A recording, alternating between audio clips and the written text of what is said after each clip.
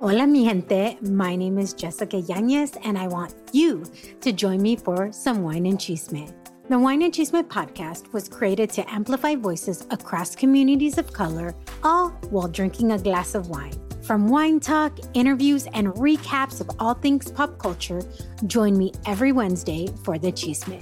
Please make sure to check out the Wine and Chisme podcast and other amazing podcasts as part of the Latina Podcasters Network. Hola, mi gente. Welcome to another episode of the Wine and Chisme podcast, a podcast created to amplify voices and share the stories of people from marginalized and communities of color doing remarkable things, all while sipping on a glass of wine. I'm your host, Jessica Yanez. This week, my guest is Dr. Norma Reyes. Norma is a motivational speaker, writer, and coach. She holds a doctorate in adult, professional, and community education from Texas State University, San Marcos. Norma also holds a Master's of Arts in Counseling and Guidance and is a licensed professional counselor with the state of Texas.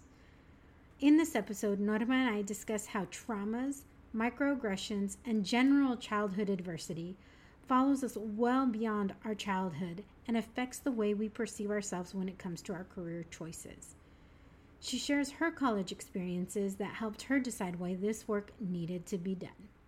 So grab your glass of wine and join us for the Chisme.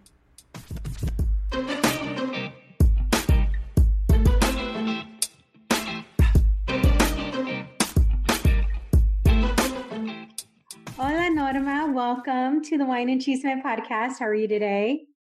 Doing good. Minus all the extra. I don't know. I have a lot of things going on. So it's like. Well, one more thing, and at least you get to have a glass of wine during this extra thing that you got going on. Yes, I do. It's a special glass of wine. Well, I can't wait to hear about it. But before, and we have a lot of stuff to kind of cover. But before we get into the chisme, we always start with the wine. Today, the wine that I'm drinking is a Sauvignon Blanc from La Pincoya. It's a wine out of the San Antonio region, the San Antonio Valley of Chile. Oh. Yeah. And it's been hot, so I wanted to have something, that I could have cold. So when I was reading the tasting notes, this one says it pairs great with shellfish, goat cheese, and vegetarian dishes. So which all of those things excite me because I love fish. Like I could totally be a pescatarian. I love goat cheese. And although I've been like reining in the dairy intake and I've been eating more plant-based diet, but not completely. So this kind of actually goes very well. And this I can even smell it. It's a very citrus forward. It says medium bodied and high in acidity. But I wanted to find out, what does it mean when a wine is high in acidity? And so a wine has to have the right balance of acidity, because if it's too high, it'll taste sour and sharp. It'll taste like excessively sour and sharp. But if it's too low, it'll taste like really flat and doesn't really have any defined flavors. So it makes sense that this one is kind of high in acidity because it is more of a citrusy wine. So I'm going to take a drink, but tell me about the kind of wine you're having right now. So it's just barefoot Moscato. But what makes it special is that the previous owners left us a really sweet note about buying the house, and they left us 2 bottles of wine. And nice. So we just opened it. My husband just opened it, and he said, to the house. So. Okay, that does make it a special bottle. Okay, so I have to be honest. I took a drink of this wine, and it didn't say what kind of flavors it was on the bottle because I like to read the flavors. The first thing I tasted was grapefruit, and I don't like grapefruit. And I can taste the other citrusy behind it, but I don't like I said, I don't like grapefruit. So this wine will be saved for any guest that may come over that like that type of flavor wine. Grapefruit. I actually think I would like them. I think I've had grapefruit stuff that I've liked. I know that sounds funny. This is actually a bubbly Moscato. I don't think I've ever had a bubbly one, but yeah. Nice. I like it. Yes. Well, like I said, I try and read the labels. It didn't say, it just said citrus, but it didn't say anything about grapefruit. And literally that's the first thing I tasted. And I was like, crap. It's just, I think it's probably a good wine, but like I said, I don't like grapefruit. I don't like chocolate. I don't like caramel, anything like that. So that's why I try and read the labels. That's why it's so important, right? When you go to try and read the labels, I should have looked it up, but I was in such a rush because I didn't get it, but I got it today and put it in the freezer. So it was nice and cold, but my bad. Oh, well, you live and you learn. It's true. You don't know what you don't know. Exactly. So I'm excited because you are a Tejana. Yes. And you are in San Antonio, and I lived in Dallas for 15 years. So I kind of say that I grew up in California, but I became an adult and I found myself literally and figuratively in Dallas. So there's definitely some questions I have in regards to that Texas sensibility because I always find it very interesting. But before we get into that, tell me about your experience as far as growing up as a first generation Mexican American in Texas. Yes. So first, I put a disclaimer because Texas is huge and each region is very, very different. So like how I grew up in San Antonio is way different than anyone outside of the greater area of San Antonio. So that's my disclaimer. This is my experience in San Antonio. And of course, everyone's experience is unique. For myself, I think my experience was just so different from the typical thing people see as like Mexican. And I say that because my dad came from Mexico alone, and I think he had a cousin or something, but we don't have an extended side from my dad in San Antonio. And for my mom, most of her extended family was in Dallas. And so I didn't grow up with like the typical cousin, uncles and everything. So the beginning of my first 10 years of life, we lived in the west side of San Antonio, which is like the inner city. And it's a lot of more recent immigrants and then the poverty cycle area. And then about 9-10 years old, my parents bought a house on the south side of San Antonio, which is like a level up. And it was very interesting there for myself because in the west side, I really didn't even realize that I was different. I didn't know that I was Mexican. I mean, I knew I was Mexican, but I didn't realize that everyone else wasn't Mexican. As funny as that sounds. And so when we moved to the south side, it was a different type of Mexican. It was the border cross me type of Mexican. It was a generations of Latinos who didn't see themselves as Mexicans. And I don't speak for everyone. This is just my perspective, of course. They see themselves as Tejanos. Yeah. So being Mexican became kind of like a negative connotation, like, or people like, oh, I don't speak Spanish. Why would I speak Spanish? And that has to do a lot with the culture in San Antonio around my mom's time. And they weren't allowed to speak Spanish in school in San Antonio. And so a lot of people don't know how to speak Spanish because of that. And they didn't teach it to their children. I totally get that. My dad grew up in Brownsville, and that's like total border town, right? Yeah.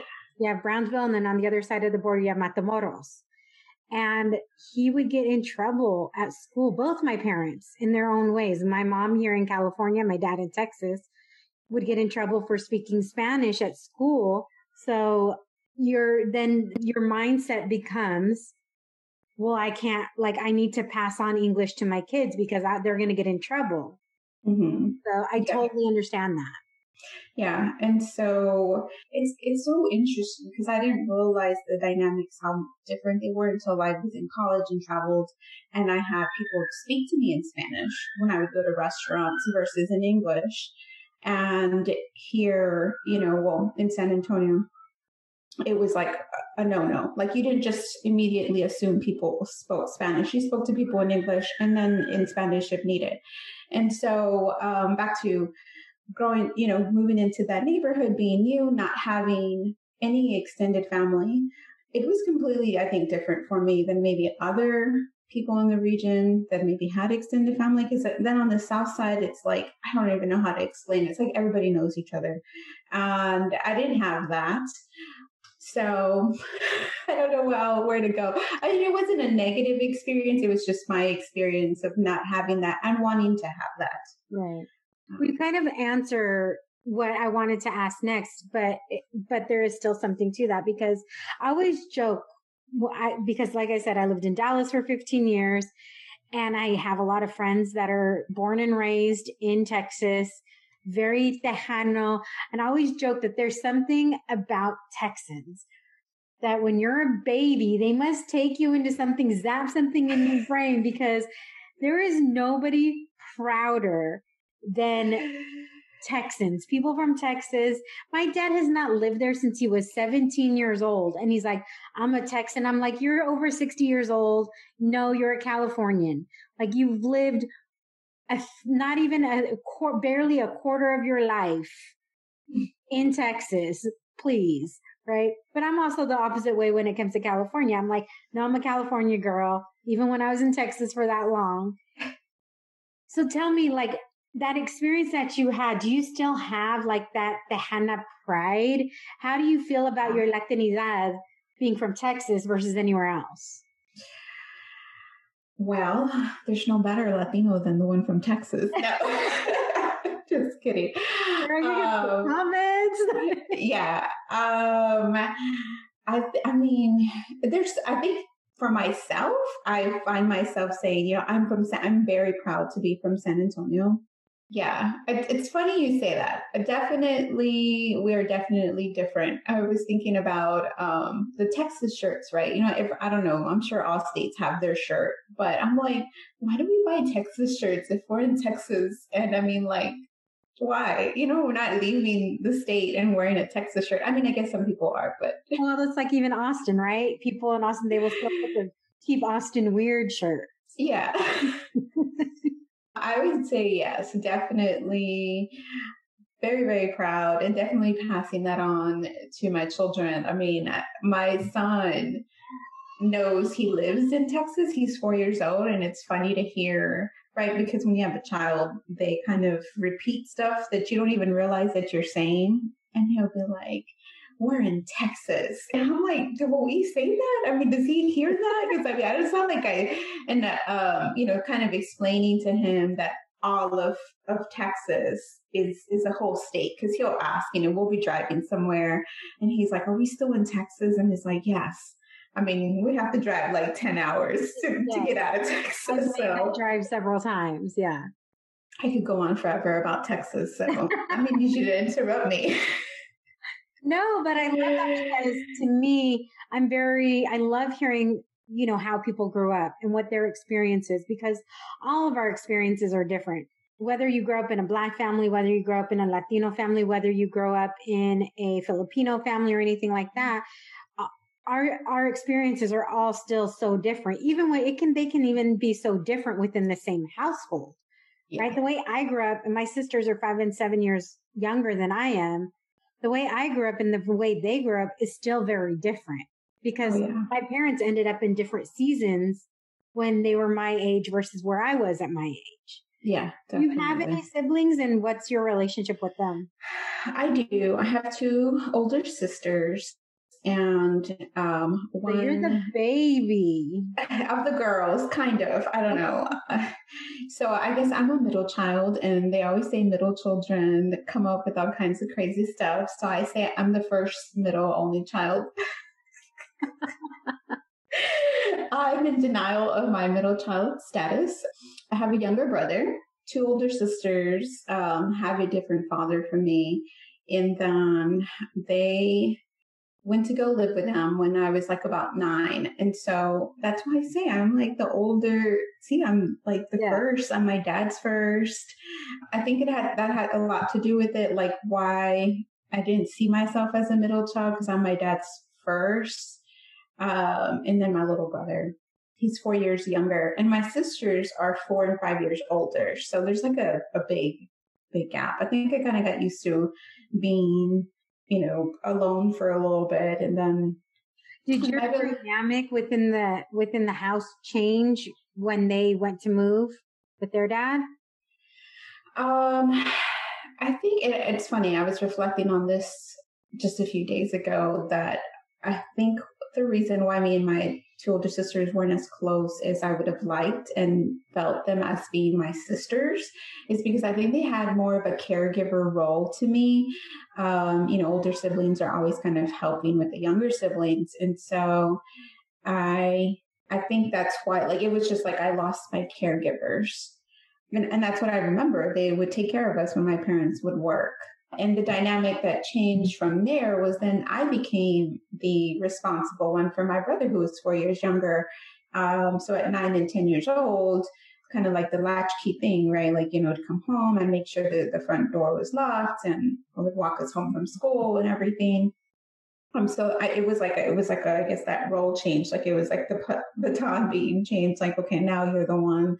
And that's probably where I learned how to do all that, like to be responsible for us because we were alone at home while my parents worked.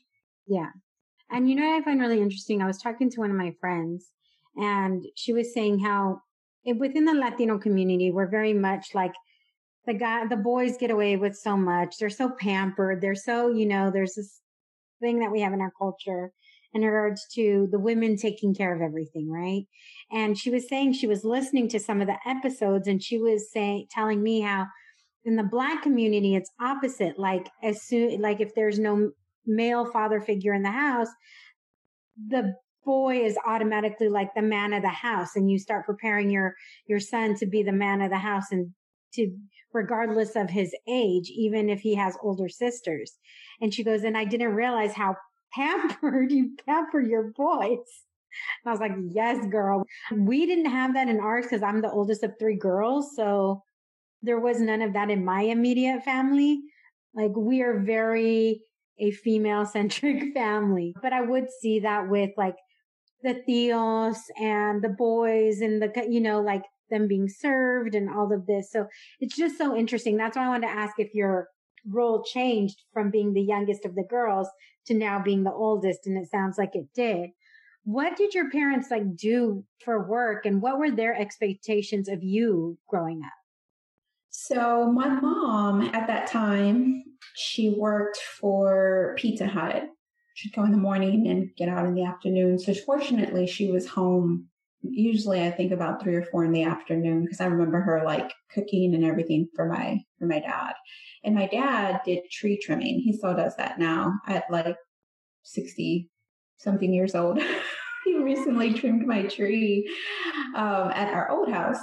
And it was like I was a child watching him for the first time. I was so amazed to see him climb that tree. You know, I guess as an adult, you realize the ability to be able to do that. Like he was climbing it and what is that, rappelling himself up and rappelling the chainsaw. I was just amazed. I was so amazed. I like recorded it. I shared it with all my coworkers. I'm like, look at my dad. So proud. My expectations were for me to do well in school. It's really funny. My parents, I could see growing up, they had like different, I guess, opinions on how I was to be raised. My dad found school to be very important, but at the same time, he also had that very machismo, expected me to be doing a lot of the domestic things. For my mom, I don't know if it was just she preferred to do it herself because she liked it a certain way or, you know, because so she would get fuss together with me, right? Like, get out of here. Like, let me do it. And so, and for myself, I definitely am not a very domestic person. And so I would make up excuses like, oh, I can't reach the sink. So I remember my dad clearly making me a little stool so I can be able to reach the sink. But though you can't reach it, you can now. I just remember that clearly. But and then like my mom, she was very picky, like very meticulous in everything. And so whenever I would clean, she'd come home and she'd complain, like, "Oh, but I would clean and I would give." And so finally, I just stopped cleaning because I found that I would get in trouble anyway. So I'd be like, "Okay, fine." And then I think as a punishment, once my dad was like, "Fine, you got to go mow the lawn if you're not gonna clean inside the house." And that I think he had me do it like one time. I don't know that worked. So, but what were your expectations of yourself growing up? Were you somebody who was really like self-motivated, or were you somebody who needed that external encouragement to help keep you going, whether it's through school or any like activities you did, anything like that? Where did that motivation come from? So, yeah, definitely very self-motivated. I mean, I read books all the time. I would ride my bike to the library or walk to the library. I think it was maybe about half a mile to the library. And so, I mean, I would read so many books all the time. And with school, I think because I read so much, and the school district wasn't necessarily the best. I mean, I didn't have to exert too much effort to do well in school. Unfortunately, that made me kind of lazy because in college, my freshman year, I expected the same amount of effort to do well, and I did very poorly my freshman year. That was a rude awakening. Tell me about that. I mean, I think a lot of times, in fact, a previous podcast, she was saying how she was very fortunate to be able to go to a school and be able to take some college level classes. And then by the time she went to college, when she went to university, there was a lot of kids that were maybe the top of their class, but the schools weren't the best schools. So they found themselves struggling once they got to a top performing university. So I would love to hear like what your experience was that from making that leap for high school to, you went to Cal, or I was about to say Cal, Texas State University, San Marcos. Yes, I did. And it's not necessarily like a top school or anything. It's just a regular school. But going from my school, which was not very challenging at all, I graduated in the top 10%. I think it was like number 23 out of now, when you were graduating, because I don't know if it's still going on, but I know for a long time, and I don't know if it's happening when you're in high school, like if you graduated within the top 10%, you basically got to choose whichever university you want to go to within Texas, and you would absolutely guaranteed acceptance. Yes. During that time, and I'm not sure if it still is, but yes, during that time, that was in 2002, it was the top 10% rule in the state of Texas. I believe that they've tweaked it some because that left like almost no room for people to go to school, like to UT and A&M, the big schools. It was like waitlisting a lot of people. But for myself, actually, that was kind of interesting because other schools, like private schools, like Baylor, had sent me this literally 1-page pre-filled out application for me to just pretty much sign my name and submit it. I didn't even have to do an essay, nothing. I was just accepted pretty much. So I applied to Texas State. I was really determined that I was not going to stay in San Antonio because it was my way out of being under my parents. Seems to be a very common theme. It's our way out because we don't know how to tell our parents or our dads. Because my mom was totally empowering, like all the time, depend on yourself. Don't depend on a man to, provide for you, provide for yourself. And so for school, I applied to Texas State, and it's in East Texas. I can't think of the name. And somehow they lost my application. It was right before the online application process, and they had lost my application. I got so annoyed. I'm like, if they lost my application. So anyway, I ended up going to Texas State, which is only about an hour north of San Antonio. And my freshman year, I had the regular basic class sizes of like 500.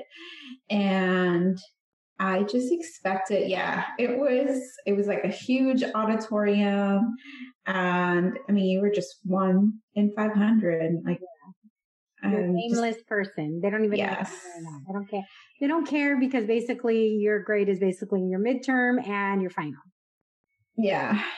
We had, it was my algebra class actually that was that. I mean, most of them were pretty big that were just the basic classes, but the algebra class sticks out the most to me because it was 10 questions. The test were 10 questions and you just took it and that was it. And so I didn't study. I didn't do any of the homework. And I just assumed that, just like high school, I was going to be able to just do fine. And I didn't get it even when I would get 70s, which is 70 is pretty good for not studying, right? For just algebra, because I don't think people realize college algebra is a different freaking beast. It's ridiculous and I hate it and I'm glad I'm done with it and I won't ever. Yeah, I look back and I just like shake my head at myself because I didn't get it. And so I didn't get it until my second semester. So my first semester, my GPA was a 2.3 and I'm like, okay, it didn't bother me as much until the spring semester.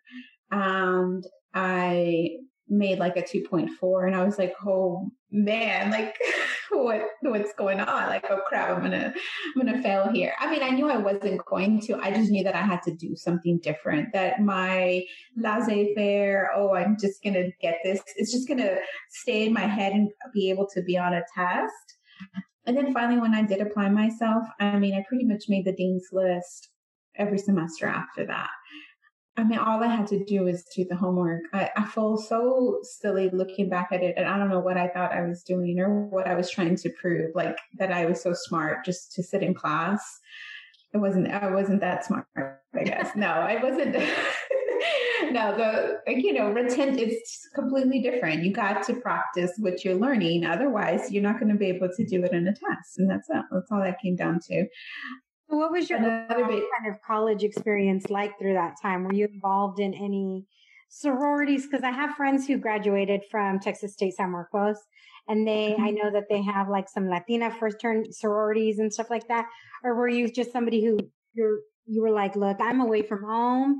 I don't want to mess with my grades after this semester, so I'm just your head was in the books.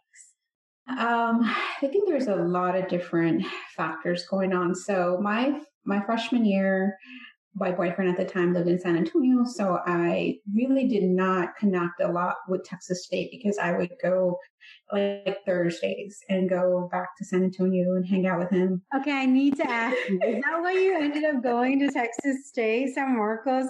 Because you could have gone to Baylor. Look, they sent you a thing, and Baylor, just for reference, people know, San Antonio and Dallas are about 3.5 to 4 hours away from one another. Baylor is about an hour outside of Dallas. So you decided to stay an hour outside of San Antonio. Was it for your boyfriend? You tell me the truth, girl. You got to give me the real chisme on that. It probably was. I want to say now that it wasn't. I mean, part of it too was tuition. Looking at the cost. So I know the cost was a big factor. I didn't apply to any other schools, though. I was completely opposed to going to UT because to me, I felt like UT, people were just going there because of the name. But I also didn't apply anywhere else. I didn't research any schools. I don't even remember why I even picked Texas State, other than it being close by, like opposed to other schools. Because I did look at UNT.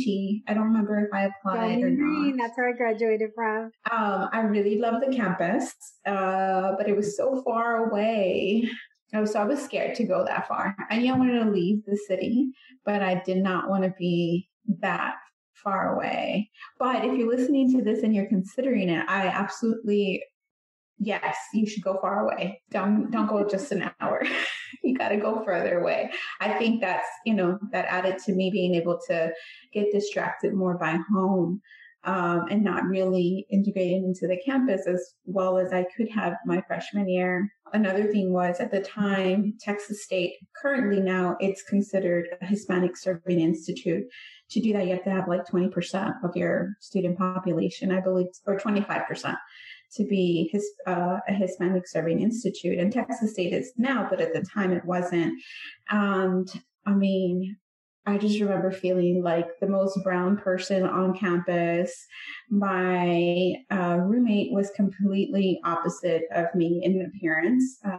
She was white, blue eyes, blonde hair, and she'd never talked to me. And so that didn't make me feel any better. Oh. Yeah, she did not talk to me till my boyfriend came around, and she was all, yes, Oh, I was. You had to take, excuse you had to take the notes off, put your hair in a chongo or what? No, she wasn't ever really around. All she ever did was, because she joined a sorority.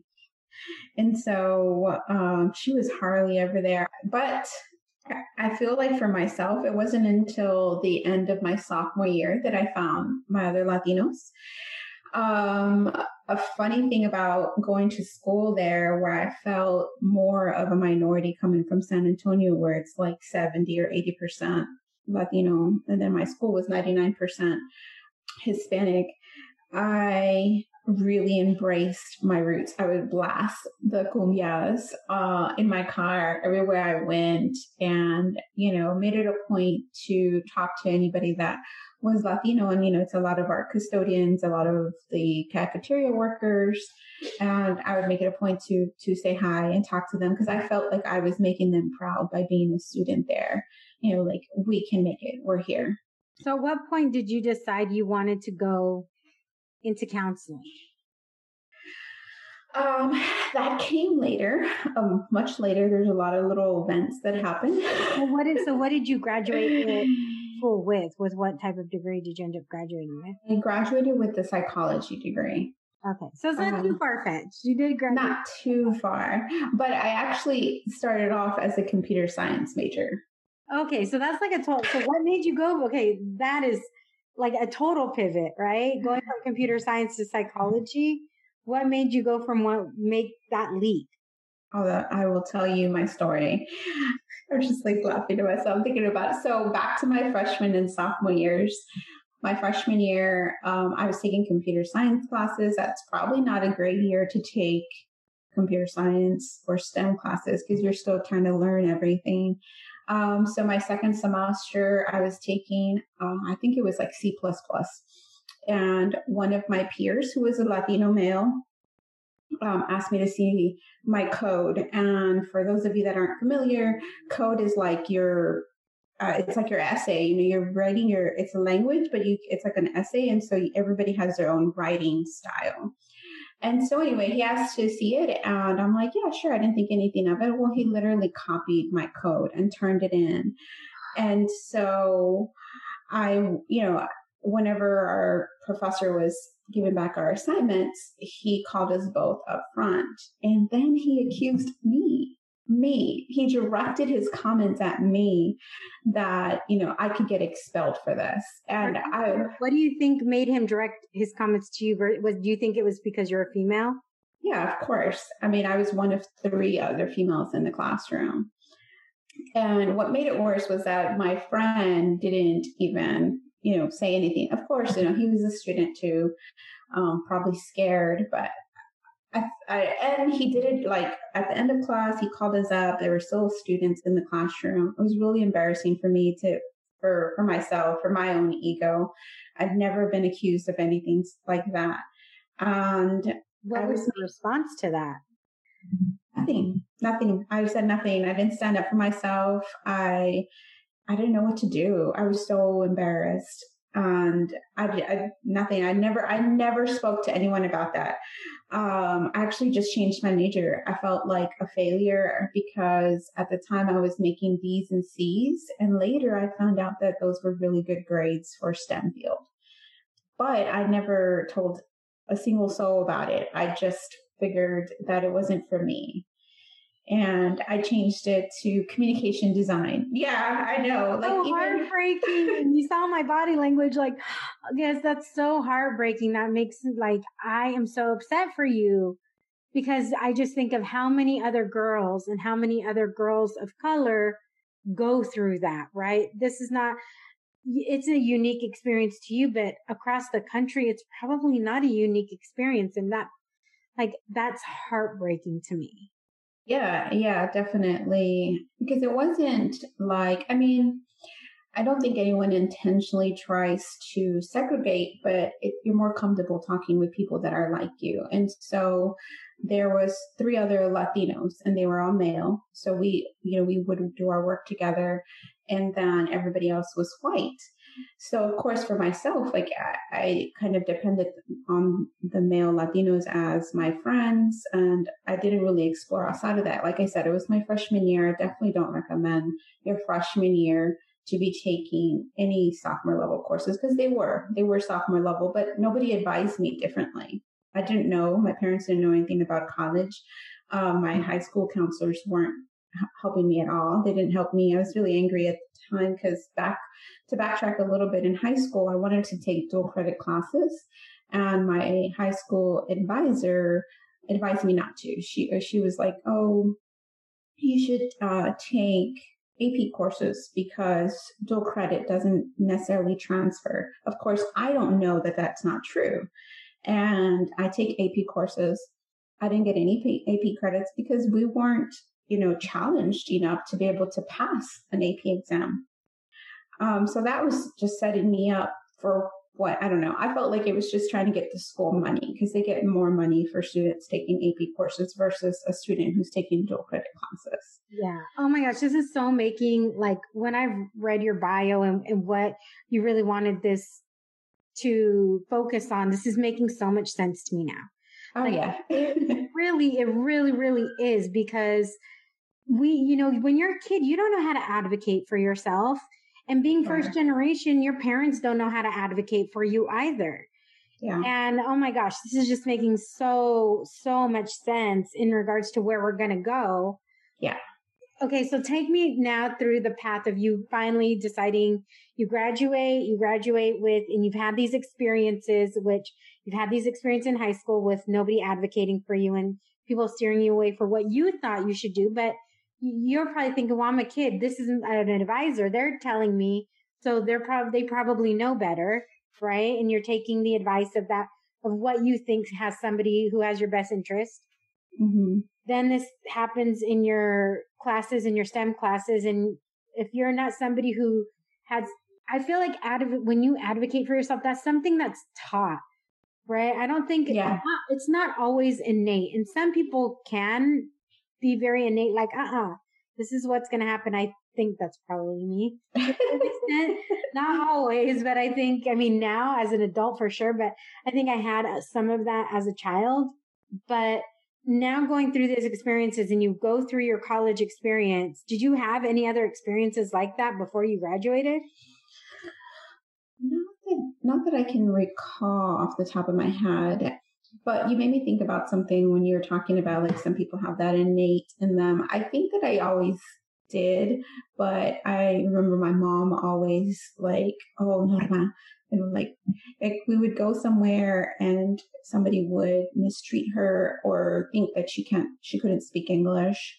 And, I would stand up for her, and I would, and she would immediately be like, "Don't be disrespectful." And I think, that probably gave me that "don't be disrespectful" later, and kind of muting myself, which hindered me at the time. And, especially my freshman year in college. And then, so after that, I changed my major to communication design, and I was doing fine. I was actually doing very, very well, but I felt like I didn't have a passion for it. And as much as I hated changing my major for a third time, I really fell in love with psychology. And it was back to that. It was back to that easy. That is something I like to tell people. If something is easy and you love it, there's nothing wrong with you doing that. For some reason, we're told that things need to be hard in order for us to want to do them. But really, if it's easy, it's probably because it's your calling. Where computer science, I loved it, and it was fairly easy per se. I don't know that it was that sit back and enjoying. Like, I don't, looking back at it now, I'm like, okay, I probably could have done it, and I would have been doing it maybe for the money or the prestige or like what everyone had been pushing me to do. Like, oh, you're really good at computers. You're really good at technology. You should do that. And while I enjoy working on, technology stuff and doing those types of things, the work itself, like I have no interest in it, to do that all day. I was like, oh my God, I could not sit at a computer all day long working on code by myself and not having any interaction with others. And I realized that later. So after I graduated, that was how I kind of realized a little bit more of what interested me. I had a typical paper pusher job. It was just a temp job because I was still with my boyfriend at the time and we were going to move out of state. So we made it through college, and that's about as far as we made it through. But anyway, so I took a temp job after college, and I learned a lot, but it was just so boring. We weren't allowed to talk, so I worked for ETS. Oh yeah, which was very cool for me. I found out not for me either. I didn't know at the time. So when people first meet me, I'm very, very quiet. And I think it's just like I like to sit back and watch before I interact with people. And so, but I'm super talkative. After you get to know me, I don't shut up. And so my first job after college was for the educational testing services. And we sat on the side, or the side that I worked in was proofing. And on the other side was the readers. And so it had to be very quiet for them to be able to read and not be distracted by any talking. Anyway, but it was in a beautiful building, like on the 6th or 7th floor near the medical center in San Antonio. You could see the beautiful downtown and everything. And I just remember, like, this is the best job ever. And then 2-3 months passed and I was like, oh my God, I hate this job. It's the worst thing ever. I realized after that I needed to have people interaction. After that, I got a job in HR. I absolutely loved it. I interviewed people all day long. Unfortunately, it didn't offer any room for me to grow into a better position. And so I ended up working for, or getting a job working at a community center, working with out of school youth. And it's another term for high school dropouts. The state of Texas at the time had a program that helped high school dropouts get their GEDs and either help them find a job or go into college. I loved it. It was wonderful to be able to work with these kids and give them that hope. And then aside from that, I also did a telephonic mentoring thing for this other program. It's called AIM Truancy. And so that also worked with kids who were at risk for dropping out. And then talking with these kids, while I had my own challenges growing up, I never thought school or college was not a possibility for me. And a lot of these kids, the thought of college, the thought of graduating high school, the thought of more had never even occurred to them. Poverty was just where it ended. So I think that's when I started kind of seeing the counseling, like, oh, I want to be a counselor. I would have loved to be a high school counselor, but in the state of Texas, you have to teach for 2 years before you can become a counselor. I've always been opposed to being a teacher. And so I was like, no, it's not the route for me. So I went into mental health counseling, and I went to A&M San Antonio, which is now an established university, but at the time it was a very small, it was actually an extension of Texas A&M Kingsville. Yeah. For anybody that goes to UTSA, I'm sorry, but I hate UTSA. I just know a lot of students that went there, and based on my experience from going to Texas State and UTSA, I felt like UTSA wasn't as student-oriented as Texas State was. You kind of have two different things that you do. You are a clinical manager for a health insurance company, and then you also have your own life coaching practice. So yes. Tell me about being a clinical manager for a health insurance company. How does that, and is that something that you think has opened your eyes into your practice, your own personal practice? Are there things that you brought from one thing to the other?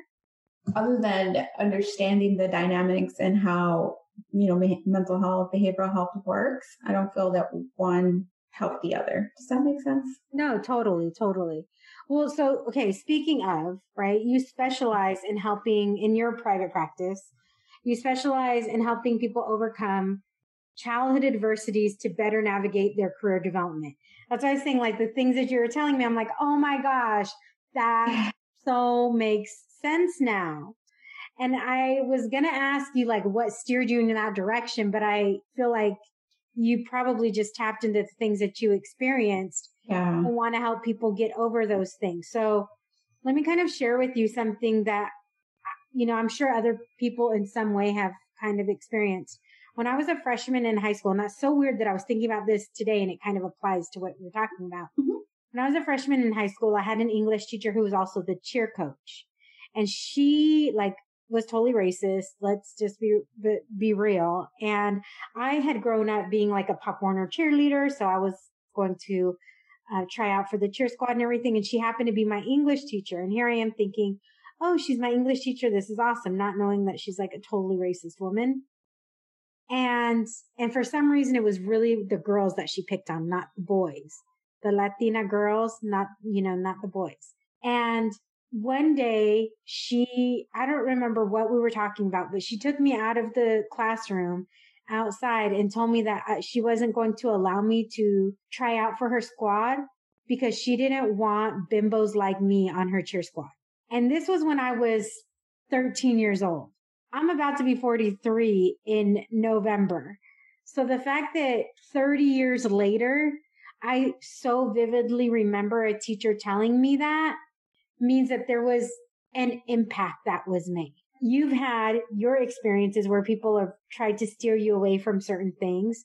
So tell me, what are the things that you see most in regards to things that people are trying to kind of recover from, I guess, in their childhood that still bleeds into their careers now?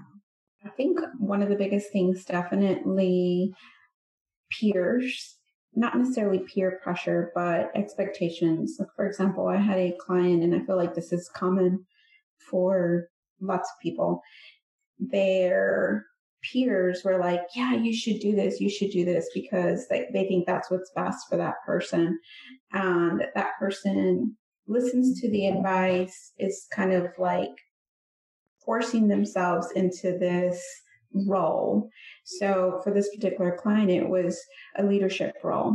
And while she had the ability to do it, she really didn't have a passion for it. She said her passion was helping others, in more direct service, right? So she did. And I think that's another thing that a lot of times people think that because you're really good at a job, that you should then, the next move is to be in leadership.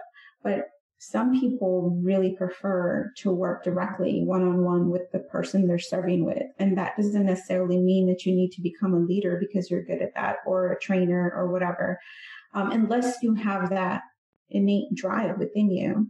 So I think because we're so used to, in the Latino community, of listening to our elders, our peers, and advice, that we feel obligated.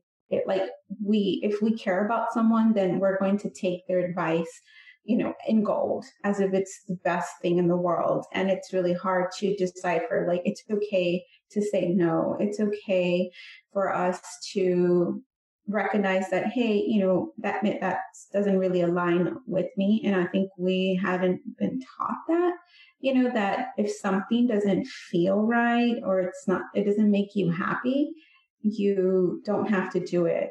I remember my mom growing up, a lot of the time she would say, este mundo es para sufrir. And I'm sure other people have heard that too, right? Meaning, this life is about suffering. And if we have that mentality in us that we have to suffer in order for good things to come to us, like, it's just crazy. Like, we should not be suffering. And so that's the other part of I see the struggles, is that a lot of us feel obligated to give back to our families, to give back and to stay within the norms of what our family expects from us. It's happened twice with my family when me and my high school / college boyfriend broke up. Both my sister and my brother were like, "Oh, you're so dumb. Why did you break up with him? Why'd y'all break up?" Because he's an electrical engineer. And they're like, "You could have had such a great life." And as if I could have not done that for myself. And I don't think they meant it with, malintent. I think it's just that perspective of that was the only way out, I guess. Or that was the only, with this limited thinking of like, that was my way of having a grander life, as if there is no other way to have one. I want to go back to what you were saying when you were saying what your mom would say about suffering, because I really feel like there's something that we put in ourselves, right? Or maybe it's generational trauma that's continued to pass down, that if we're not suffering, we're not enough, right? That if something comes easy, then did you really do enough work to do that? Or whether it's like, for example, I come from a very middle class background, and people could easily say, well, are you really Latina enough because you didn't suffer the way people should suffer? Without saying, like, if my parents have worked to elevate, isn't that what we're all trying to do, right? Aren't we always trying to make it better for the next generation? So why do we hold ourselves into this thing that we need to continue to suffer? I think it's what she said. It's just generational. I'm sure she probably heard it and not seeing anything different. I think that's another thing. Like, I've been called selfish, but I feel like there's nothing that I've done that has been selfish. I've always been there for all of my family whenever they need me. And my brother, no one's ever called him selfish. But me as a woman, I'm selfish. And that I think also adds like guilt, and not just for myself, but also for the clients that I see. A lot of times we as Latina women feel the need to have to always constantly be sacrificing ourselves for our family, our friends, and then we come last and we get nothing out of ourselves, out of our like giving back to our own selves. Let me ask, like, what are some things? So what are a couple, like you said, peers, but what are the couple most common things that you see from people in regards to, like I said, trying to work through in their adversity? And how do you think that is hindering their career development? So one of the biggest misconceptions is working hard. People believe that working hard gets you the next level, gets you the promotion, gets you the raise, and it doesn't. An example I like to give my clients is, do your parents work hard? Do they work hard every single day to provide? Did they work hard for you to provide? And I know my parents did. They worked hard to give us everything that they could, but that did not equate getting promoted. That did not equate making more money. And so it's really changing that mindset that hard work alone is not going to get you the next step. And I see that, people want to do the best job they possibly can. And I completely think that's important, but then they don't highlight themselves. We're not taught to say, hey, look at me. We just want our work to show for itself. And while that might be good in some workplaces, most workplaces, it doesn't help you. All it does is, give you're doing the work. It's what's expected of you. And what happens, the person who gets promoted and moves ahead is the person not only does the hard work, but also says, hey, look at this awesome job that I did.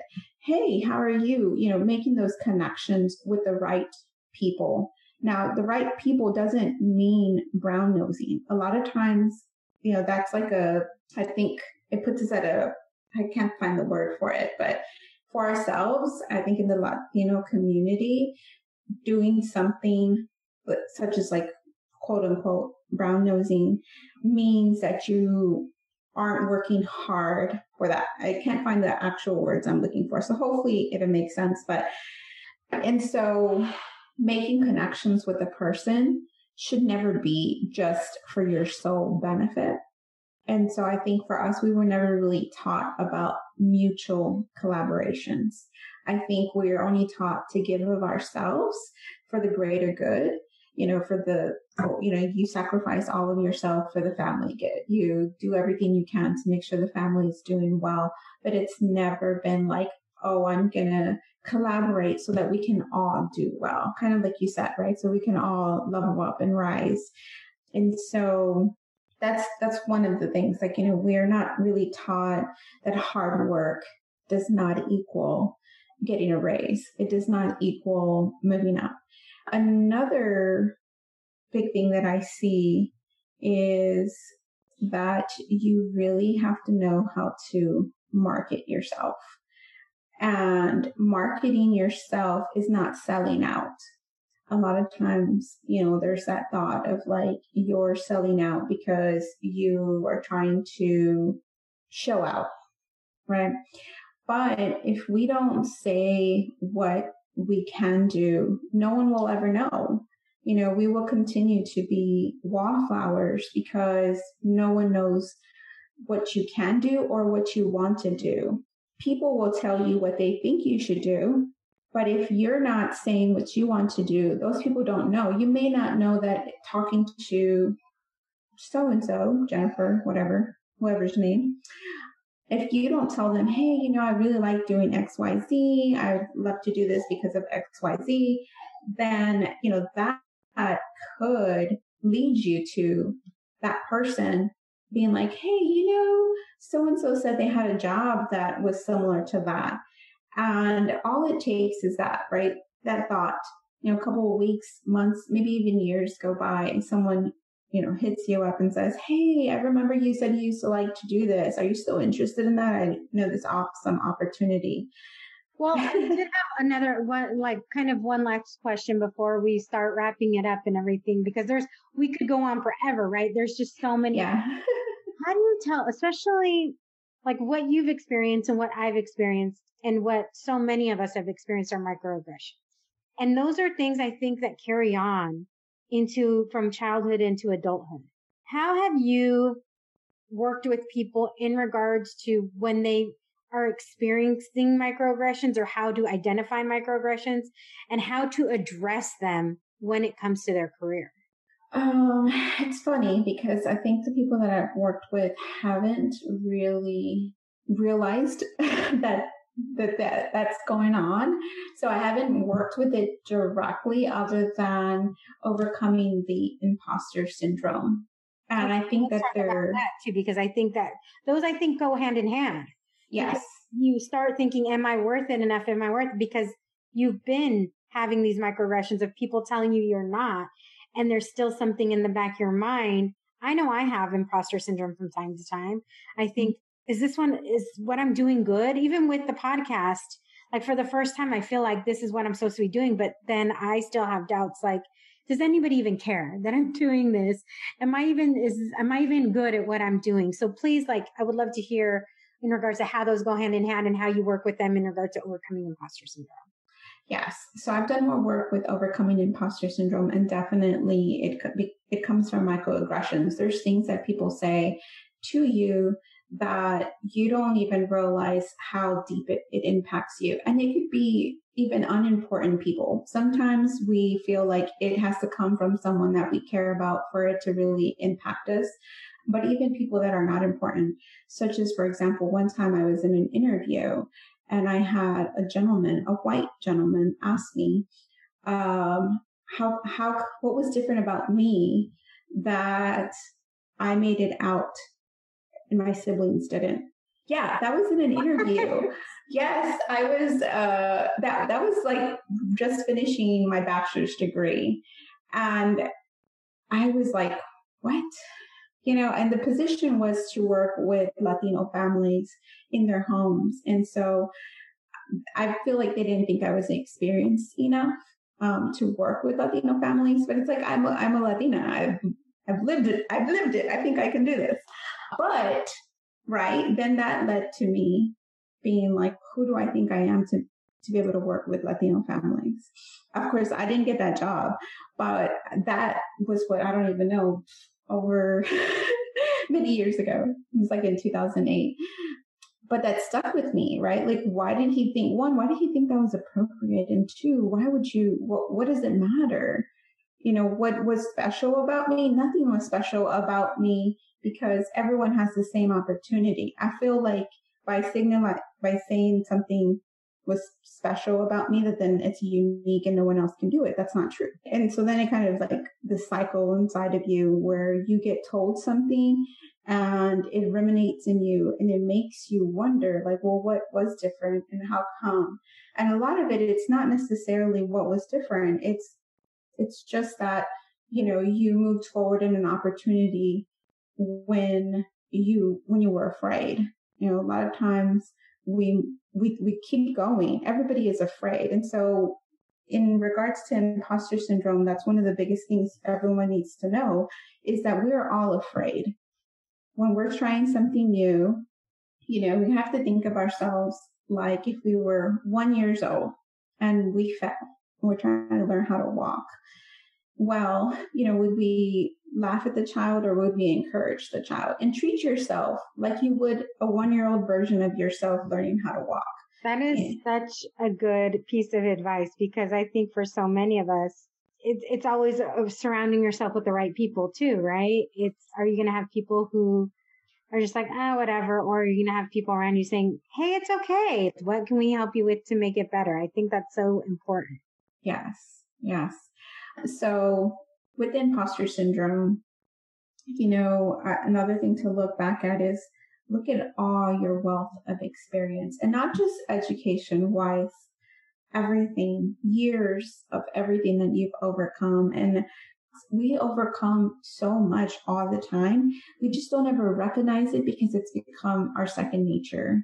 You know, being able to manage your household and coordinate everything, make it to work on time, you know, all the different things you have going on. Those are things to celebrate, you know, because there's a lot of people that can't do all that, you know, and not to look down on those people, but you got to just kind of celebrate yourself, and celebrating yourself doesn't mean, you know, not celebrating others or looking down on them as well.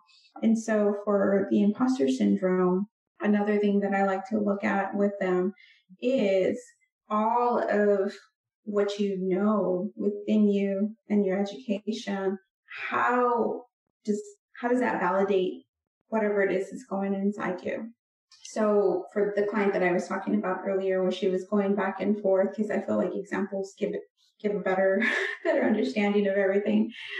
She in her heart wanted to go into a certain master's degree program, and she actually had stopped it and started going the other direction because so many people had pushed her to go into the other direction. And then her husband got sick and she had to take a step back and she just enrolled. And then that's when we actually got to meet like a little bit after that. And, you know, we worked through that.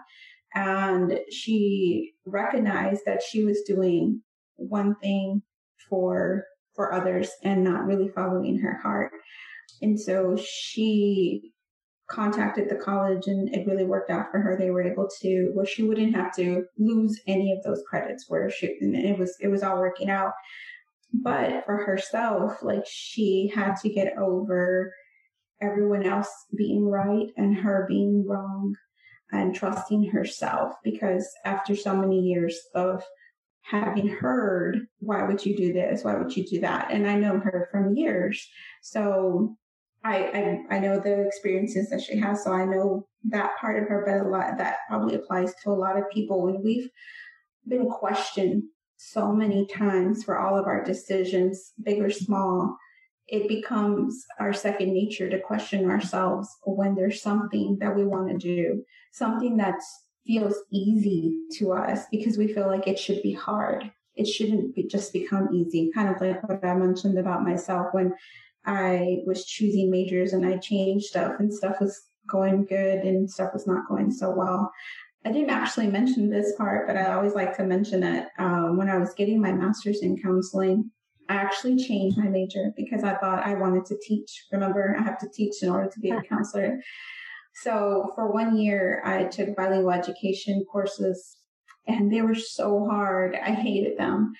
I loved what I was learning, but I just couldn't see myself teaching, even though that was another part of myself. I felt guilty. I felt like since I know Spanish, I should be teaching in bilingual education and all this stuff. It goes back to that. I felt like I owed it to our community to give back. But and there's so many different ways, right? There's yes. like, I feel like we're like sucked into one path, but there's so many different ways that we are able to give back to our community. Right. We get tunnel vision. We feel like the only way back, giving back is by giving directly. But I had a professor tell me, he was my counseling professor. He's like, oh, how are your courses going? And I was like, oh, they're fine. It's just, they're so hard. I said, I'm doing fine in my classes, but it's so much work. And he said, well, have you ever thought that maybe it's because it's not what you're supposed to be doing? And that stuck with me. And right after that, I changed back to counseling. And I realized that things don't have to be hard, and I think that's where imposter syndrome comes from too, where we feel like we have to have earned level of whatever it is that we want to do before we can feel that we've arrived.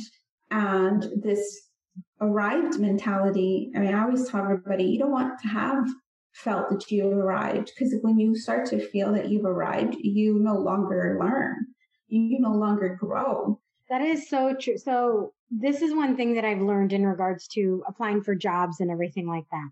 And something I've even said in interviews, because I truly believe it. And, as women, and then particularly as Latina women, we feel like we have to hit 100% of the bullet points in order to, whatever the qualifications are, in order to apply for a job.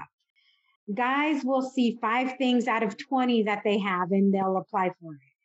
But also, what you were saying just applies so real to me, because I always say, if I can hit 100% of those things, why am I even applying for this job? I'm going to be so bored because it doesn't give me room to grow and to learn more skills.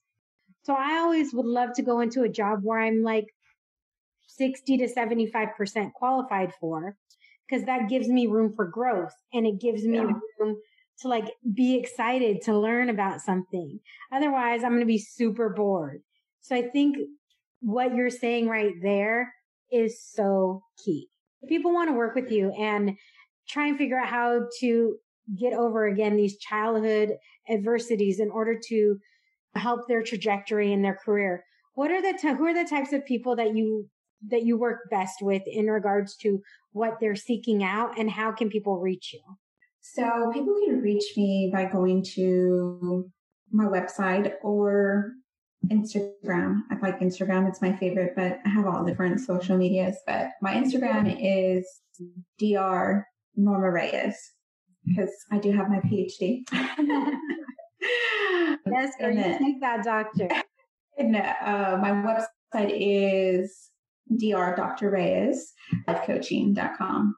And so the best people that I like to work with, I'll work with anybody that is willing and ready to face those challenges, because it's a lot of internal. So I like to say that this is all anyone that's ready to move forward, because I am licensed as a therapist, and therapy itself is kind of getting over your past and those challenges.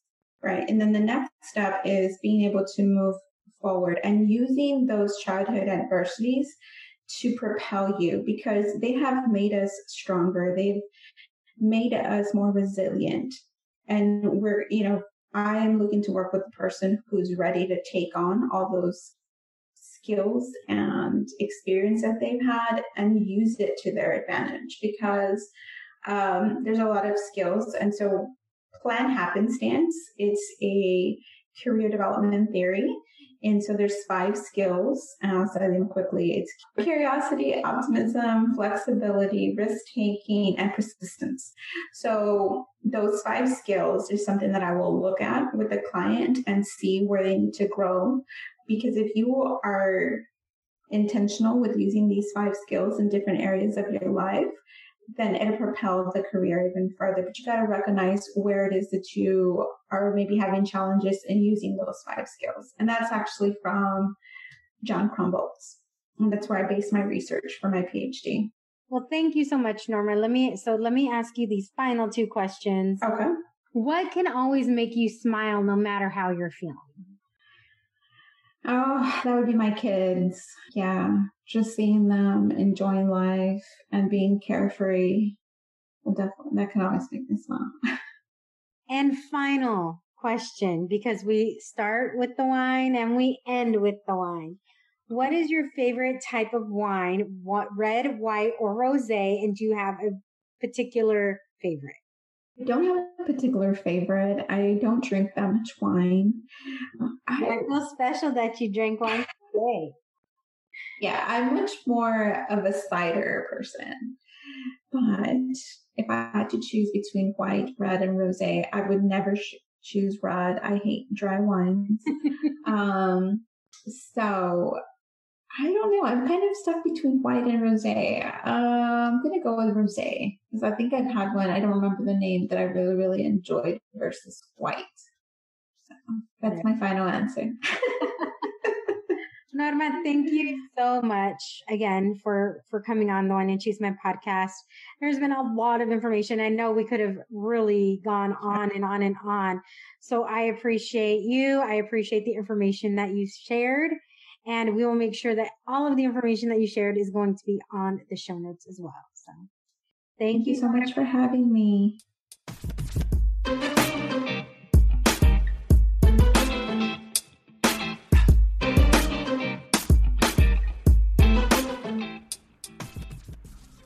Thank you for listening to this episode of the Wine and Chisme podcast. For more information on Norma, please see the show notes for links to her website and social media accounts. Check out all things Wine and Chisme on our website at thewineandchismepodcast.com. There you will find the names of the wines we drink or the wines I drink by episode, as well as additional information on me, the podcast, and you can even apply to be a guest straight from the website.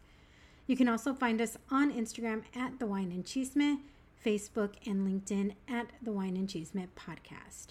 Remember, if you want to hear more Wine and Chisme, please subscribe, rate, and review. Those 5-star ratings are always appreciated, and positive reviews are appreciated even more. Until next time, mi gente, saludos.